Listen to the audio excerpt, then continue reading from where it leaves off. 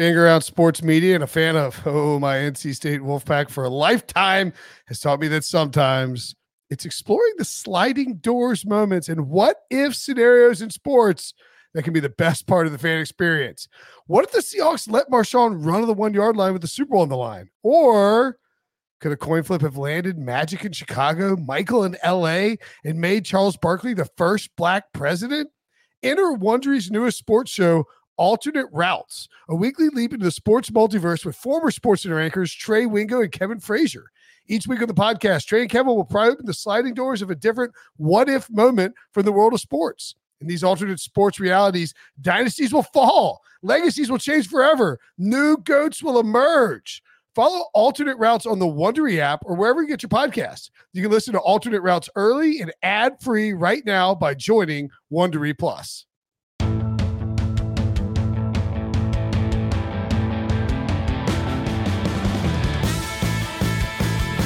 What's up, everybody? Welcome to the Pick Six Podcast, CBS Sports Daily NFL Podcast. I'm Will Brinson. I'm your host. It's Wednesday. Makes sense. I think it's Wednesday. It's Thanksgiving season. Oh, wait. I know. What day is it? Oh, yeah. It's Wednesday. It's a Brady Quinn football show. Pew, pew, pew, pew. Also in the feed at some point. So we're having some we're working through, we're doing what you got to do, in the off season. But we might have an RJ White feed preview for Thanksgiving. I don't know if it's coming out Wednesday or Thursday, but RJ and I have already done it. We went through all three Thanksgiving games. By the way, hey, Brady. Hey, how you doing, Will? I'm doing great. Went through all three Thanksgiving games, broke down best bets, player props, and DFS options. So that's great. In this episode, yes, go ahead. Before we get into football, before we get into stuff that people may want to hear about, I need your top three Thanksgiving dishes. Oh, okay. All right. Now I will say, so you want like traditional dishes? No. Whatever your top three are, whatever you want that to be, with the exception of desserts don't count. I wouldn't give you desserts. Okay. So my favorite thing about Thanksgiving, and this has happened in the last 5 or 6 years, once we, I guess 7 or 8 years. So once my grandparents both died, we stopped going down to Florida for Thanksgiving. We did that every single year. We did. We would drive down to Jackson. You didn't like it? No, I mean, we sort of, changed traditions. Like I got married, I had to stay home and go see my in-laws for Thanksgiving. So we stopped driving to Jackson. Can I repeat what you just said? You go, one of my favorite traditions about Thanksgiving is after my grandparents died. It was like you basically, because now after they've died, you now have this favorite tradition. It just kind of sounds messed up. That the phrasing was probably bad on that. I will say this though. My favorite thing about Thanksgiving of all time was we would go out to the Skinners. It's your favorite thing. It's your favorite food dish.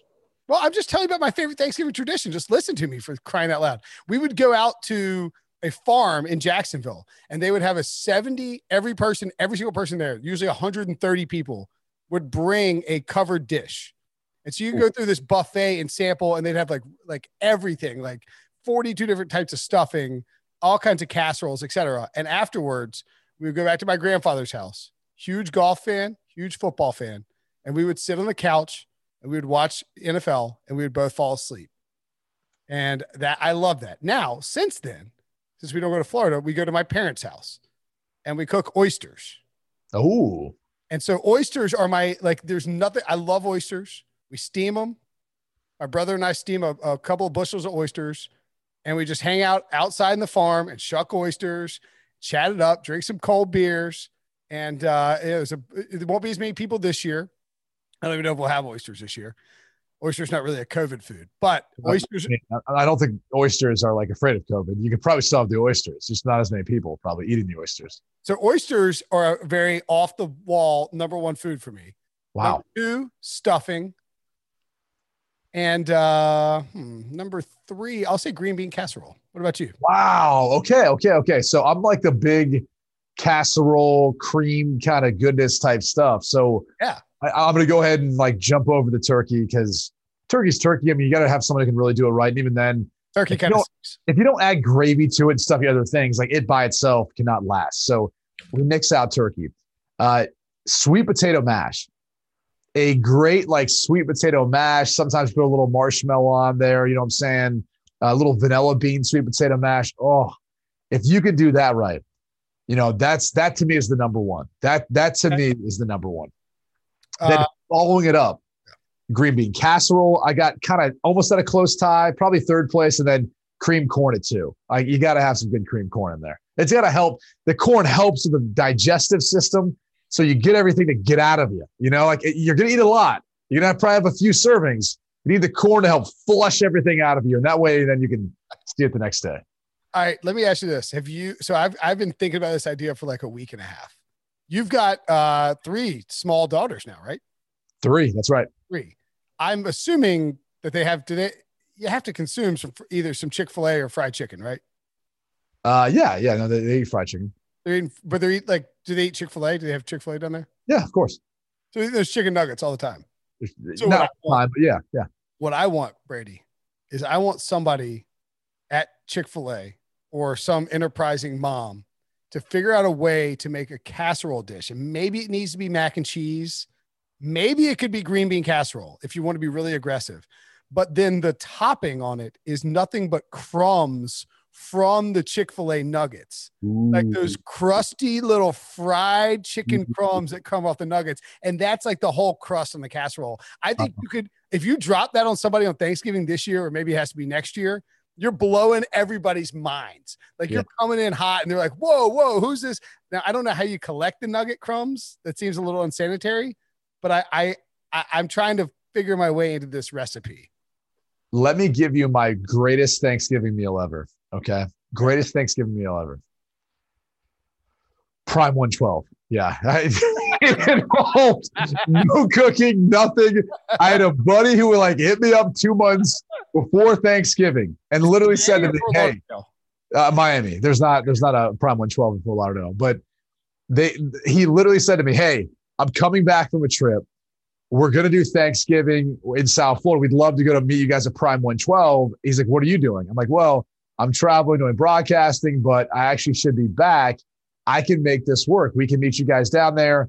At that time, we just had Sloan. They just had their first as well.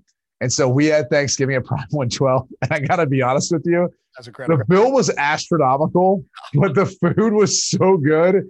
And obviously, we still got the leftovers, but we didn't have to clean up the mess and we didn't have to worry about the stress of cooking.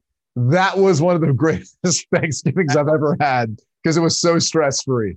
That's pretty good. That is, that's it. That actually sounds incredible. Did they make like a Thanksgiving style? Oh, everything, man. Everything. And they had their signature dishes too. Turkey and yeah.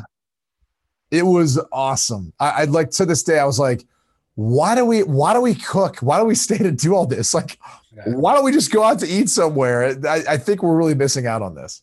Are you in or out on deviled eggs?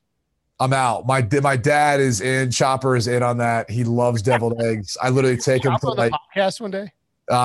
We'll try to. His hearing's not great. We're gonna have to give him 2 IFBs. We'll sit in there and listen to it. Some big headphones, but yeah, we should try to get Chopper on.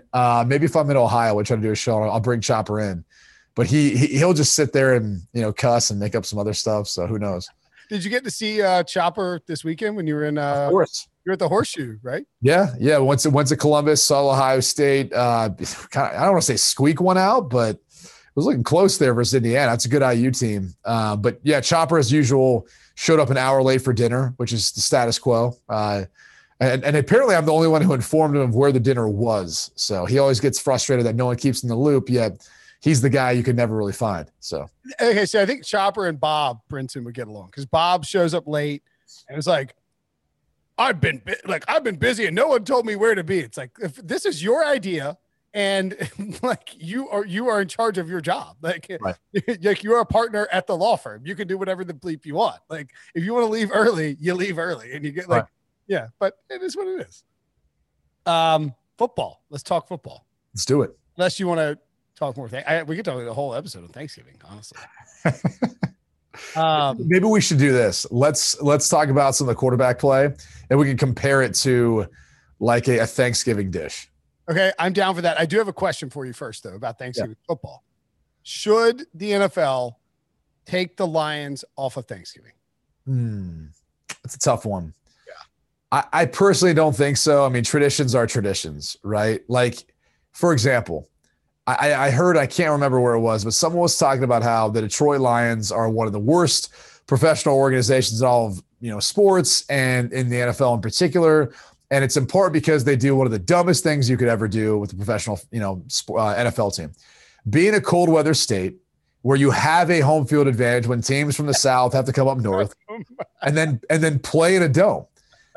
And so my first initial reaction was, okay, this person clearly doesn't understand that when they build these stadiums, there's like other things that occur there for generating revenue. So yeah, it might give them that home field advantage because it's cold out.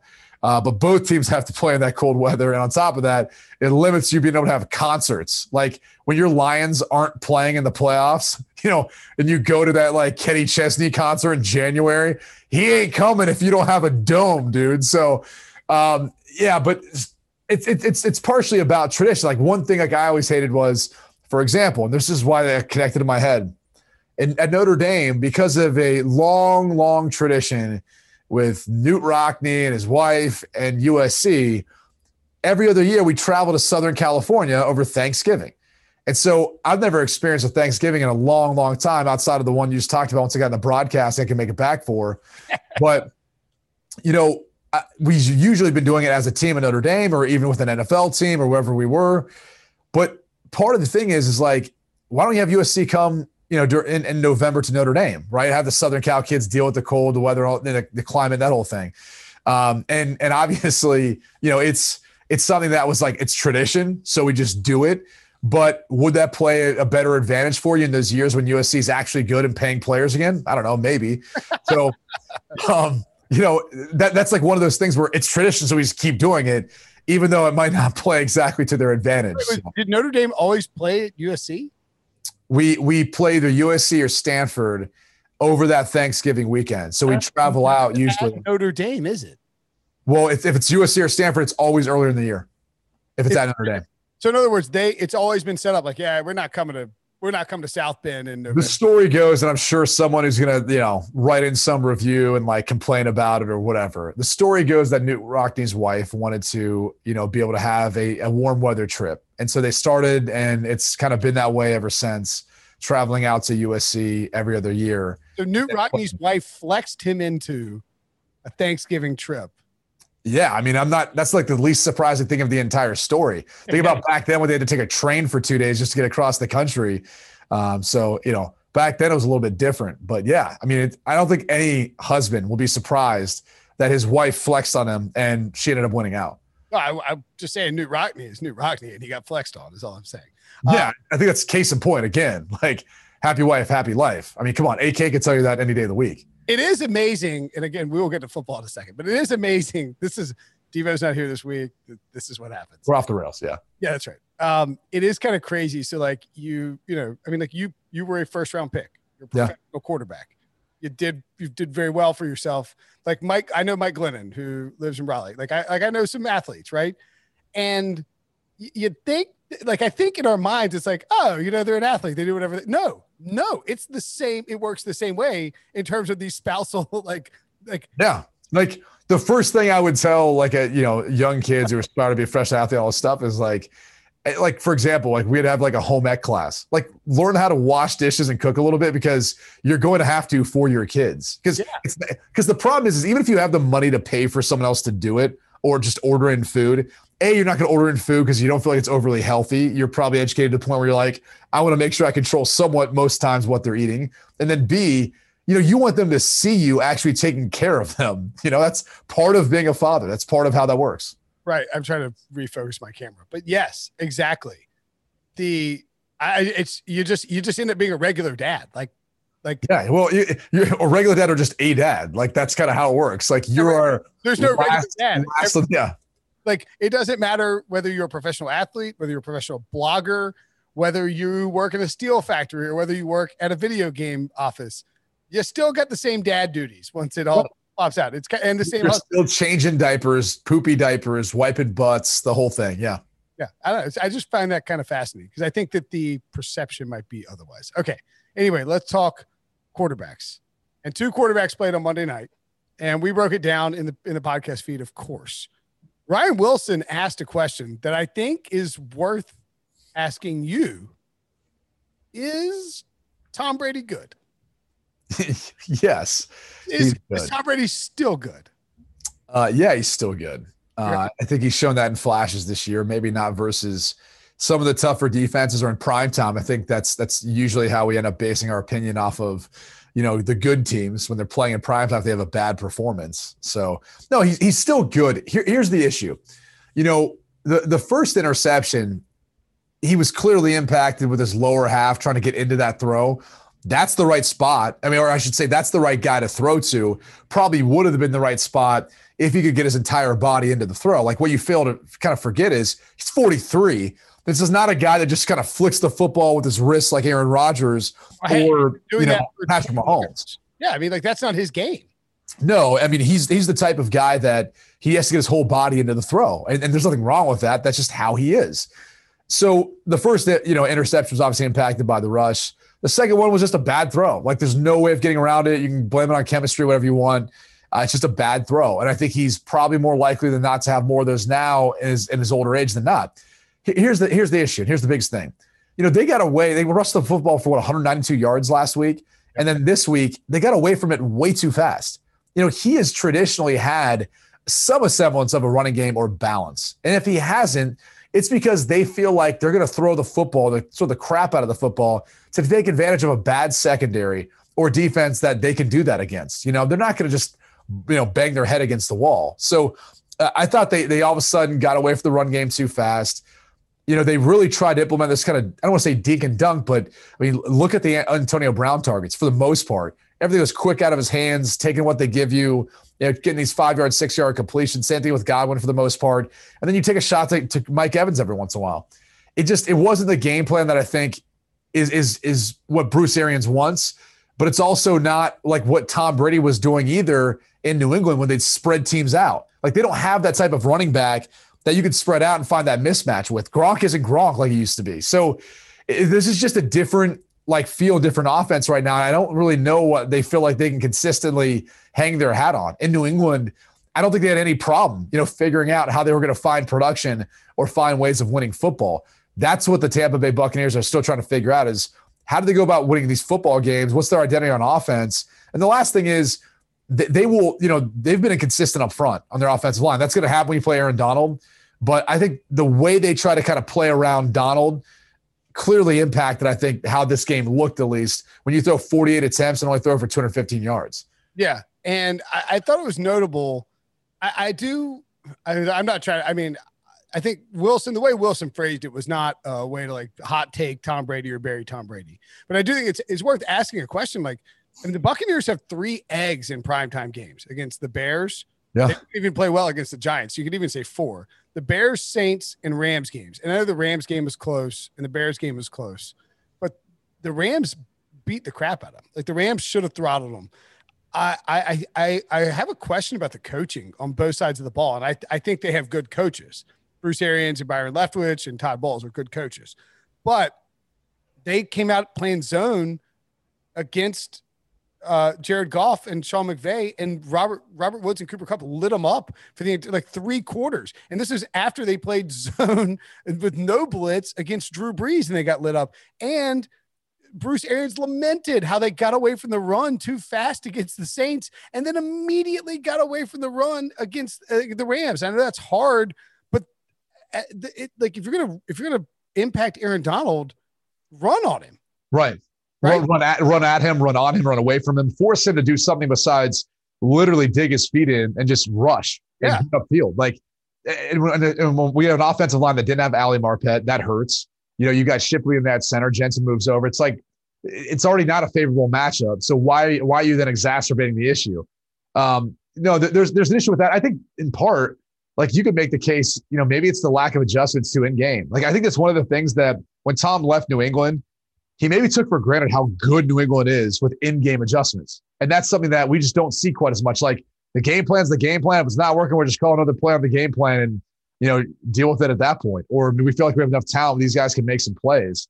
But it's funny. You go back to the Rams and just the way they were able to exploit the zone coverage with Bowles.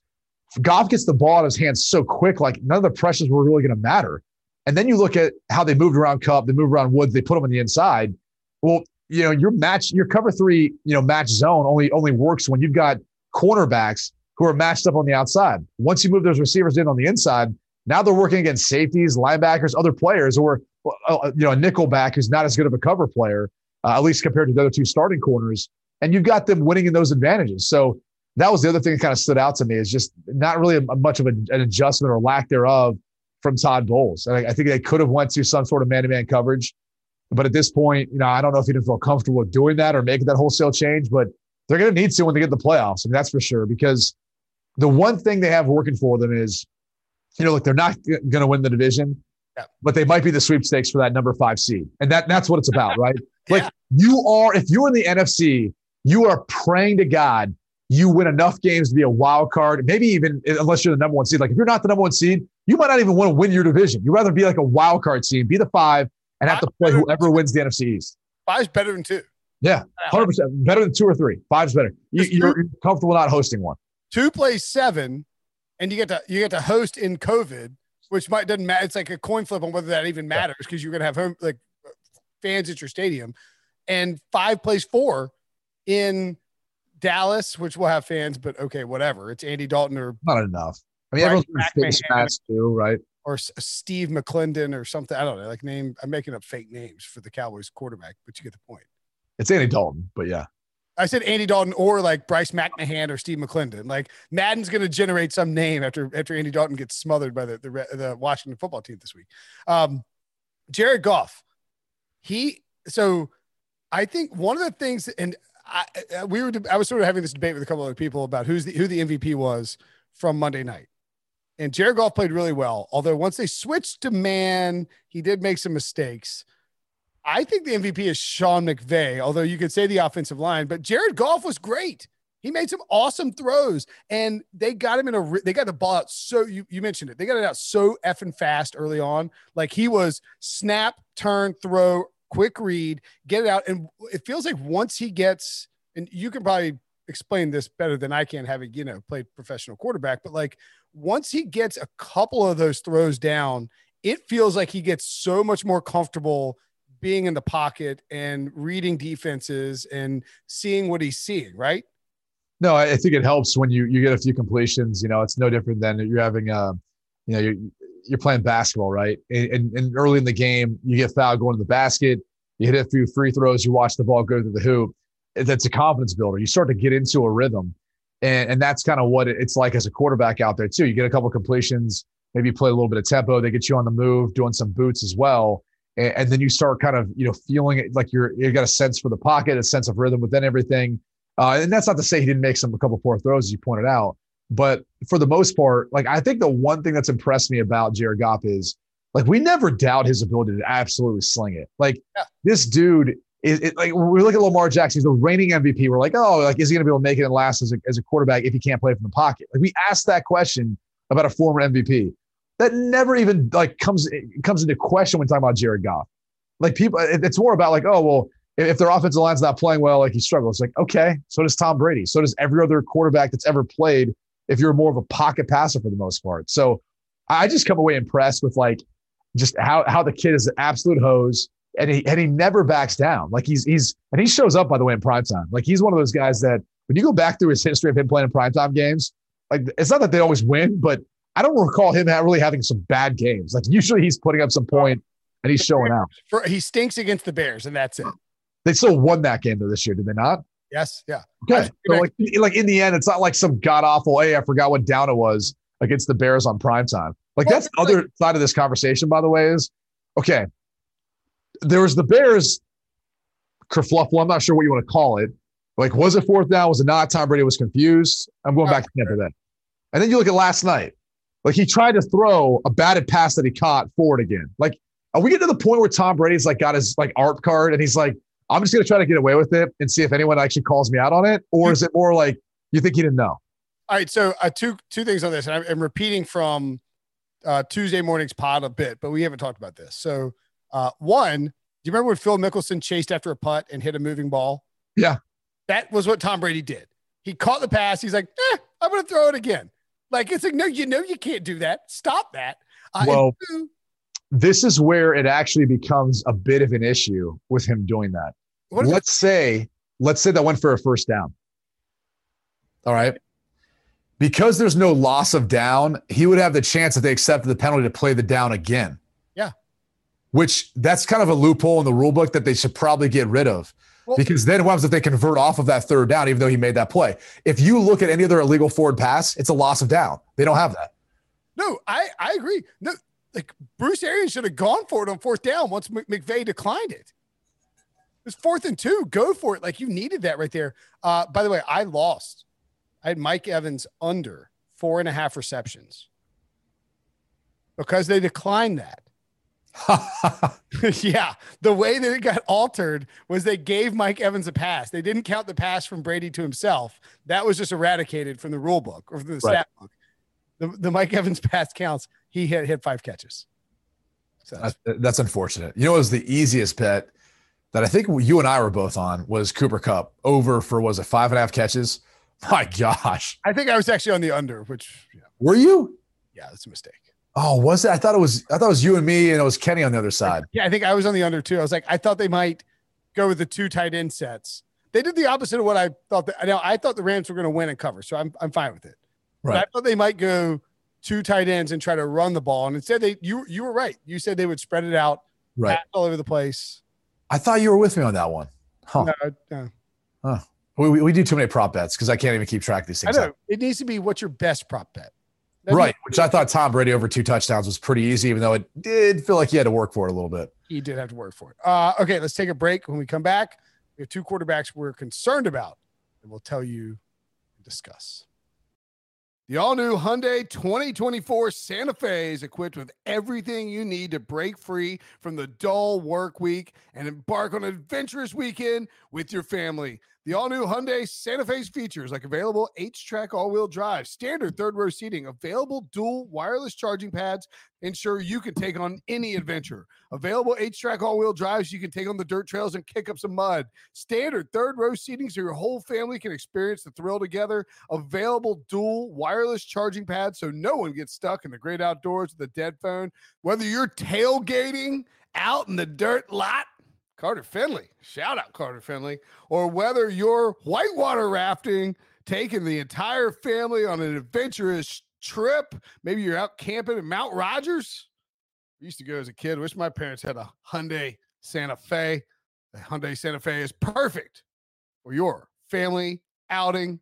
Learn more about the all-new Hyundai Santa Fe at HyundaiUSA.com. Call 562-314-4603 for complete details. Passion, drive, and patience. What brings home the winning trophy is also what keeps your ride or die alive. eBay Motors has everything you need to maintain your vehicle and level it up to peak performance. From superchargers, roof racks, exhaust kits, LED headlights, and more. Whether you're into speed, power, or style, eBay Motors has got you covered. With over 122 million parts for your number one ride or die, you'll always find exactly what you're looking for. And with eBay Guaranteed Fit, your part is guaranteed to fit your ride every time or your money back. Because with eBay Motors, you're burning rubber, not cash.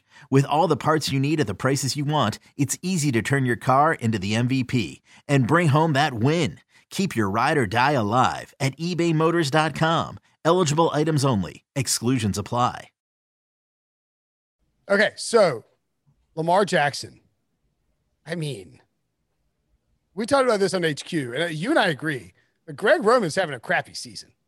Yeah, I think there kind of is a little bit more, I don't want to say blame, but maybe more to that. And just looking at, they're becoming a little bit predictable. I think when you break down the film of Lamar and watching him in the pocket, and even watching him in some of their zone read scheme, to be honest with you, there's times when you're like, oh, he should have gave that, or he should have pulled it. And so I'm getting to the point now where I look at it like a week like this, right? Short week, you're going to play Pittsburgh. If you're Greg Roman and you want Lamar Jackson to potentially carry the football, let's just get away from the potential part. Call a design run. QB counter, QB power, whatever quarterback design run you want, draw, just so you take out the decision on it. I think he runs more decisive that way and he's better off that way. Or call a run for Gus Edwards, or Justice Hill in this case. They'll be the only two healthy running backs at that point. But that's one thing I think that stood out to me is he's averaging like over a yard less per attempt, looking at his stats this year. And I think it's in part because of this overall decision-making, even on the zone reads, not even to mention the fact of the passing standpoint. Like they obviously need to try to do more of take something out of, for example, Sean McVay's playbook. Like there's too many times where I feel like either off play action or he's dropping back and they're trying to make him read a defense. Just put him under center. Yeah. Try to run an outside zone play every once in a while and then boot him off of that. Like it's easy for him to be out in the run 1, 2, 3 in his progression, or take off and run and use his legs. Like, or just putting things off that. Don't even play action. Just sprint him out right and give him 3 easy reads, or he takes off running downhill. So the thing I don't like when you're saying like a sprint out, right, is you cut the field in half. Now you might say, well, isn't that the case of the boot? Yeah, but the difference is you're at least forcing the defense to go one direction with the misdirection. And then obviously you want to have a complementary play built off of that. That's one of the issues that I think I see right now in the Baltimore Ravens offense is there's not many things that complement one another within their system. You see it from time to time, but not always. And then in particular with the wide receivers, figure out a way of getting them more involved easier. And probably the biggest thing is they've got to figure out a way of getting Lamar to take that outside throw when he's got a 7-8 yard cushion to the number 3 wide receiver in 3x1, or the outside receiver in 2x2, or even sometimes backside in a 1-on-1 scenario. He's got to be willing to take some of those easy, a 6-yard hitch, a 9-yard stop, any of those things, and be able to move on with the next play. I feel like sometimes they're looking for bigger plays downfield, or he's only focused on anything in the middle, and then he's looking to run, and he's not really taking what's out there for him that the defense is giving him. I don't disagree with any of that. I also think that Hollywood Brown, there's something going on with these guys. I don't know what it is. There's just something. Well, go back to his college days. I mean, when you looked at him in Oklahoma, he was almost never in press man-to-man coverage. He was usually running wide open because of the play design or whatever else they had going on in the backfield. So this is the first time I think he's had to deal with a number of things and defenses that, especially when you run more of an up-tempo at times, which Oklahoma did, defenses adjusting and having to adjust your route potentially on the fly. Like, I don't know that these guys are getting open, finding separation, or that Lamar's confident in them being able to make plays for him. So as of right now, if it's Dez Bryant and Mark Andrews, it looks like Willie needs another compliment. But I mean, Dez Bryant, what are we doing? He at least has good hands, and you know where he's going to be, and he knows how to separate and get open. So for me as a quarterback, that's as important as anything else. Okay. What about Carson Wentz? This is the toughest one because should they bench Carson Wentz? No, they shouldn't bench him. I mean, first off, they're still in the division race, and it gives them the best chance to win. But I do think at some point, if they were out of the division race, they have 2 or 3 games to play, they should look at putting in Hurts because they might not be a preseason next year. They might not be your normal offseason. So you drafted them for what reason? Now, anyone who's drafted a quarterback that high, and I had this conversation with Andrew Brandt, usually the guy when you're drafting him like that, you don't really have a plan for him because you didn't expect him to be there. They thought he'd be drafted higher. So you draft him to then see potentially what's going to happen. But the problem is without a preseason, without the offseason, there's not much time for development. So at some point this season, they should get him on the field if they are out of the division race, purely just to see what they have in him for the future, whether he can compete or be a backup or a gadget, quarterback, whatever the case is. They need to look at it from that perspective. In regards to Wentz, though, I mean, you've got guys back. As far as the protection, it wasn't great versus Cleveland, but it's more the decision making and him just, not eating it and living to punt and play a field position battle, whatever the case is. It's more about that, which should be an easy fix. And it's one of the reasons why, even though they have a tough schedule, you still kind of look at them and say, all right, like I still maybe give them a chance because I think they can flip the switch and fix what he's doing right now relatively quickly. So I saw Brian Baldinger break this down, and I didn't notice it from the game itself. So Baldy breaks it, doing some film work immediately after the game. There's a play where Wentz basically runs on a RPO where he had a bubble screen to Jalen Reagor on the outside, and he could have either handed it off on a draw or take off he didn't even consider the bubble screen. Now, when you see something like that, is that a byproduct? And Baldy correctly pointed out afterwards, like these offensive line, it's 3rd and 7. The offensive linemen are like moping around, like, what are we doing? First off, if you've got an RPO on 3rd and 7, that's a bad play call. If you're not running a 4th down play. So that's the first thing I'd say in that regard. Because when you call an RPO, you want to run the football. The only reason you're not running the football is then you're looking to potentially take that bubble depending on a number of things. It could be a number in the box count, but that doesn't necessarily mean you take the bubble. It depends on what type of coverage then is being played over those two receivers. Well, there was a safety dropped into the box as if he was playing the run, and it was Reagor had 2 other. I mean, from the look after the snap, it did appear that the play is throw to Reagor and just see what happens. But I don't disagree with you. I mean, like an RPO is not a like let's pass and see what happens. It's a run with a pass option. Right. I mean, literally, that's why we needed. I wish we could get back to the old, alert system where you have 2 play calls or check, just check the play in general, depending on the certain looks you get. In particular, on 3rd down, where that's usually the case. I'd have to go back and look at the look, but to sit there and just say, oh, they didn't have the box count, they wanted to throw the bubble, unless there was like no one over the slot and it was that egregious. Wentz might have been looking at it saying that guy's trying to middle me, but he's not included in the box in my opinion, so he should be good. Or maybe he's being directed to say, hey, even versus this look, it's more about the technique. We feel like we can run against the extra man.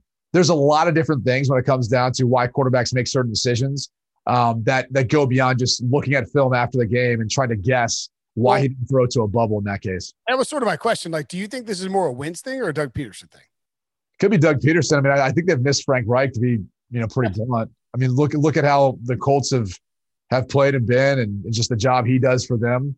And it hasn't seemed to really been the same.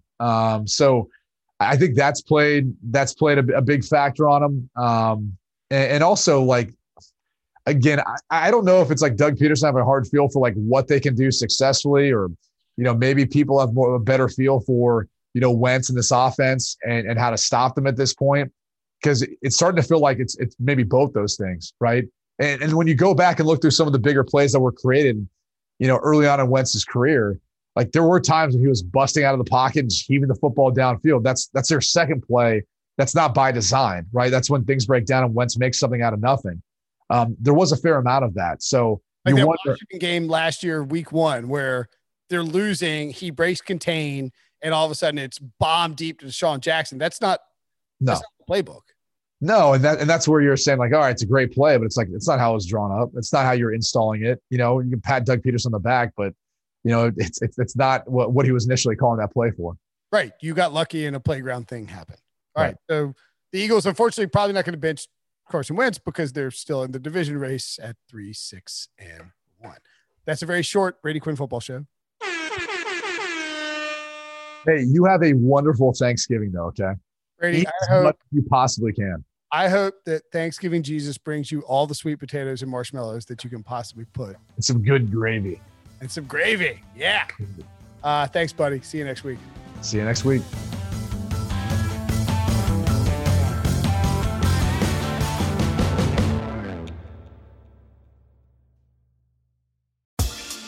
Rise and shine, football fans. This is Susanna Fuller from Morning Footy, a podcast part of the CBS Sports Golazo Network covering the breadth of the global game.